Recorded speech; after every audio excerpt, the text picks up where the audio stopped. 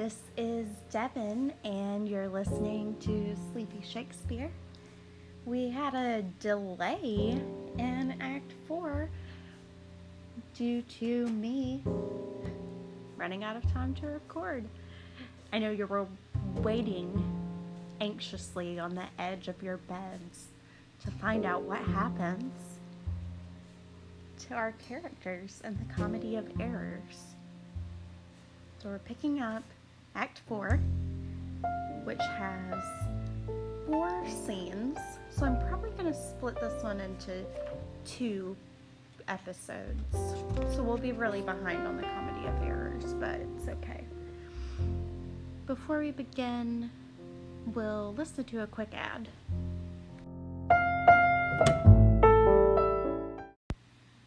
Act 4, Scene 1, a public place. You know, since Pentecost, the sum is due, and since I have not much importuned you, nor now I had not, but that I am bound to Persia, and want guilders for my voyage. Therefore, make present satisfaction, or I'll attach you by this officer. Even just the sum that I do owe to you is growing to me by Antipholus. And in the instant that I met with you, he had of me a chain. At 5 o'clock, I shall receive the money for the same. Pleaseth you walk with me down to his house? I will discharge my bond, and thank you too. That labor you may save. See where he comes. While I go to the goldsmith's house, go thou and buy a rope's end that I will bestow among my wife and her confederates, for locking me out of my doors by day. But soft, I see the goldsmith. Get thee gone, buy thou a rope, and bring it home to me. I buy £1,000 a year, I buy a rope. A man is well holed up that trusts to you. You promised your presence and the chain, but neither the chain nor goldsmith came to me. Belike you thought our love would last too long, if it were chained together, and therefore came not. Saving your merry humor, here's the note, how much your chain weighs to the utmost carat, the fineness of the gold and chargeful fashion, which doth amount to 3 odd ducats more than I stand debted to this gentleman. I pray you see him presently discharged, for he is bound to sea, and stays but for it. I am not furnished with the present money. Besides, I have some business in the town. Good Senor, take this stranger to my house, and with you take the chain, and bid my wife disburse the sum on the receipt thereof. Perchance I will be there as soon as you. Then you will bring the chain to you herself. No, bear it with you, lest I come not time enough. Well, sir, I will. Have you the chain about you? And if I have not, sir, I hope you have, or else you may return without your money. Nay, come, I pray you, sir, give me the chain. Both wind and tide stays for this gentleman, and I to blame have held him here too long. Good Lord, you use this dalliance to excuse your breach of promise to the Porpentine. I should have chid you for not bringing it, but like a shrew you first began to brawl. The hour steals on, I pray you, sir, dispatch. You hear how he importunes me, the chain?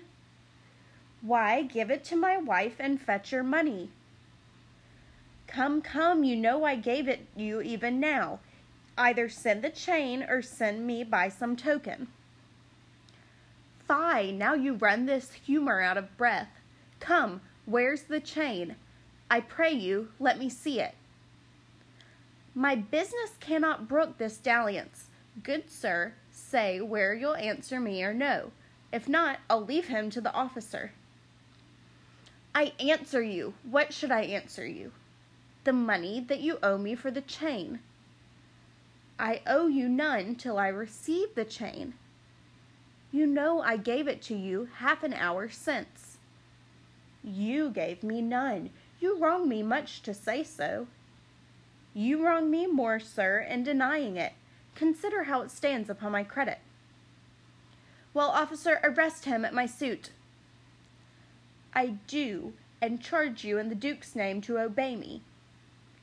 This touches me in reputation. Either consent to pay this sum for me, or I attach you by this officer.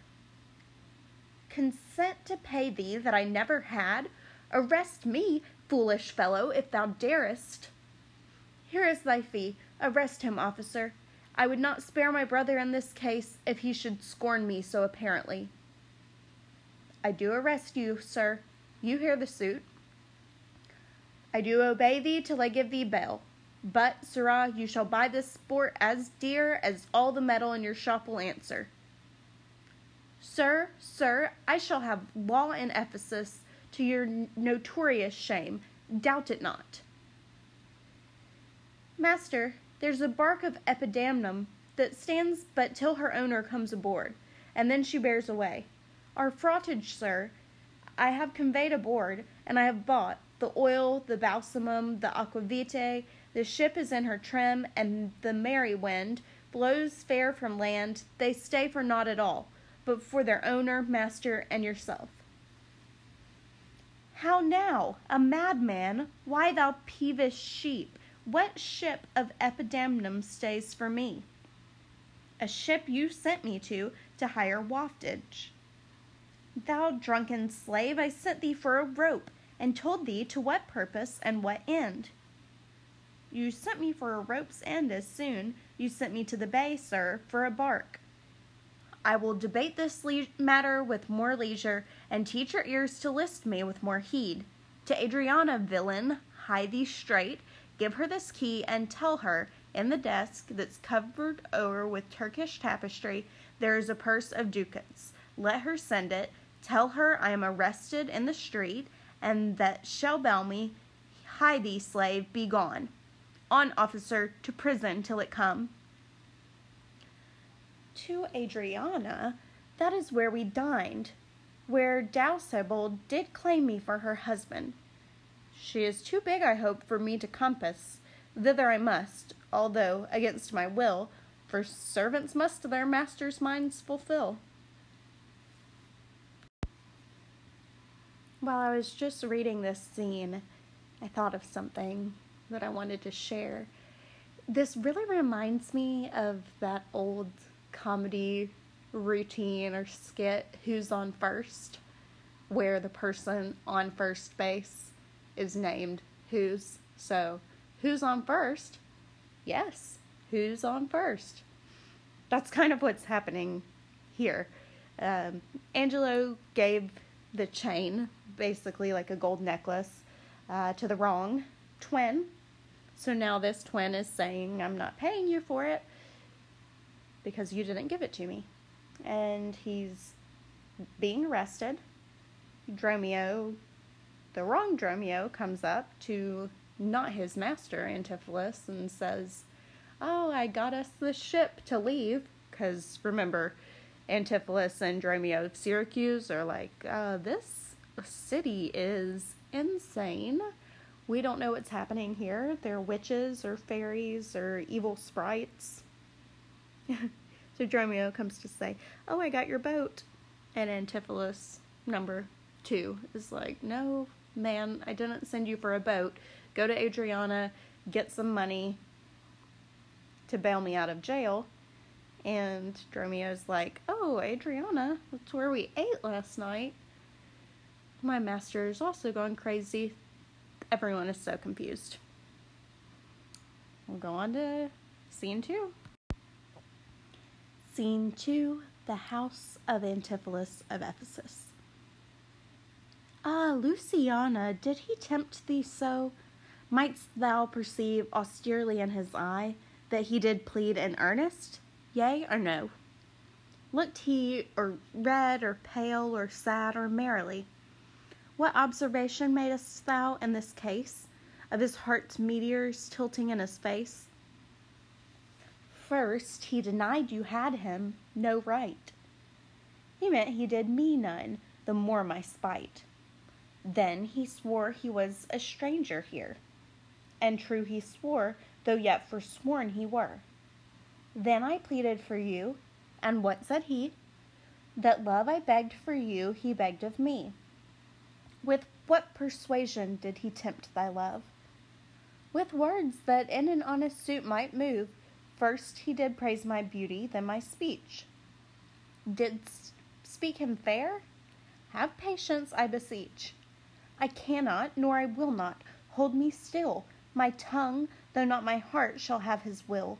He is deformed, crooked, old, and sere, ill-faced, worse body, shapeless everywhere, vicious, ungentle, foolish, blunt, unkind, stigmatical in making, worse in mind. Who would be jealous, then, of such a one? No evil lost is wailed when it's gone. Ah, but I think it him better that I say, and yet would hear in others' eyes were worse. Far from her nest the lopping cries away. My heart prays for him, though my tongue do curse. Here go the desk, the purse. Sweet, now make haste. How hast thou lost thy breath? By running fast. Where is thy master, Dromio? Is he well? No, he's in Tartar limbo, worse than hell. A devil in an everlasting garment hath him, one whose hard heart is buttoned up with steel, a fiend, a fairy, pitiless and rough, a wolf, nay worse, a fellow, all in buff, a back fiend, a shoulder clapper, one that countermands the passages of alleys, creeks, and narrow lands, a hound that runs counter, and yet draws dry foot well, one that, before the judgment, carries poor souls to hell. Why, man, what is the matter? I do not know the matter. He is arrested on the case. What? Is he arrested? Tell me at whose suit. I know not at whose suit he is arrested, well, but is in a suit of buff, which rested him, that I can tell. Will you send him, mistress, redemption, the money in his desk? Go fetch it, sister. This I wonder at, that he, unknown to me, should be in debt. Tell me, was he arrested on a band? Not on a band, but on a stronger thing. A chain. A chain. Do you not hear it ring? What, the chain? No, no, the bell. 'Tis time that I were gone. It was 2 ere I left him, and now the clock strikes 1. The hours come back. That did I never hear. Oh, yes, if any hour meet a sergeant, a turns back for very fear. As if time were in debt, how fondly dost thou reason. Time is a very bankrupt, and owes more than he's worth to season. Nay, he's a thief too. Have you not heard men say that time comes stealing on by night and day? If time be in debt and theft, and a sergeant in the way, hath he not reason to turn back an hour and a day? Go, Dromio, there's the money, bear it straight, and bring my master home immediately. Come, sister, I am pressed down with conceit. Conceit, my comfort, and my injury. So, Luciana is going to find the money. Adriana has agreed to give it to her husband, though she's pretty mad and she's talking pretty bad about him. Luciana told her about how he'd been flirting and tempting her, although it was not the Antipholus that's actually married to Adriana, but his twin from out of town. So I'll stop there for tonight. I know it's a short episode, but I want to go ahead and get it out to you since I'm behind. So Act 4 will be in 2 parts, and then we'll try to get this whole thing caught up so that we can get on to our next play. Can't wait to tell you what it is. Thank you for listening to Sleepy Shakespeare.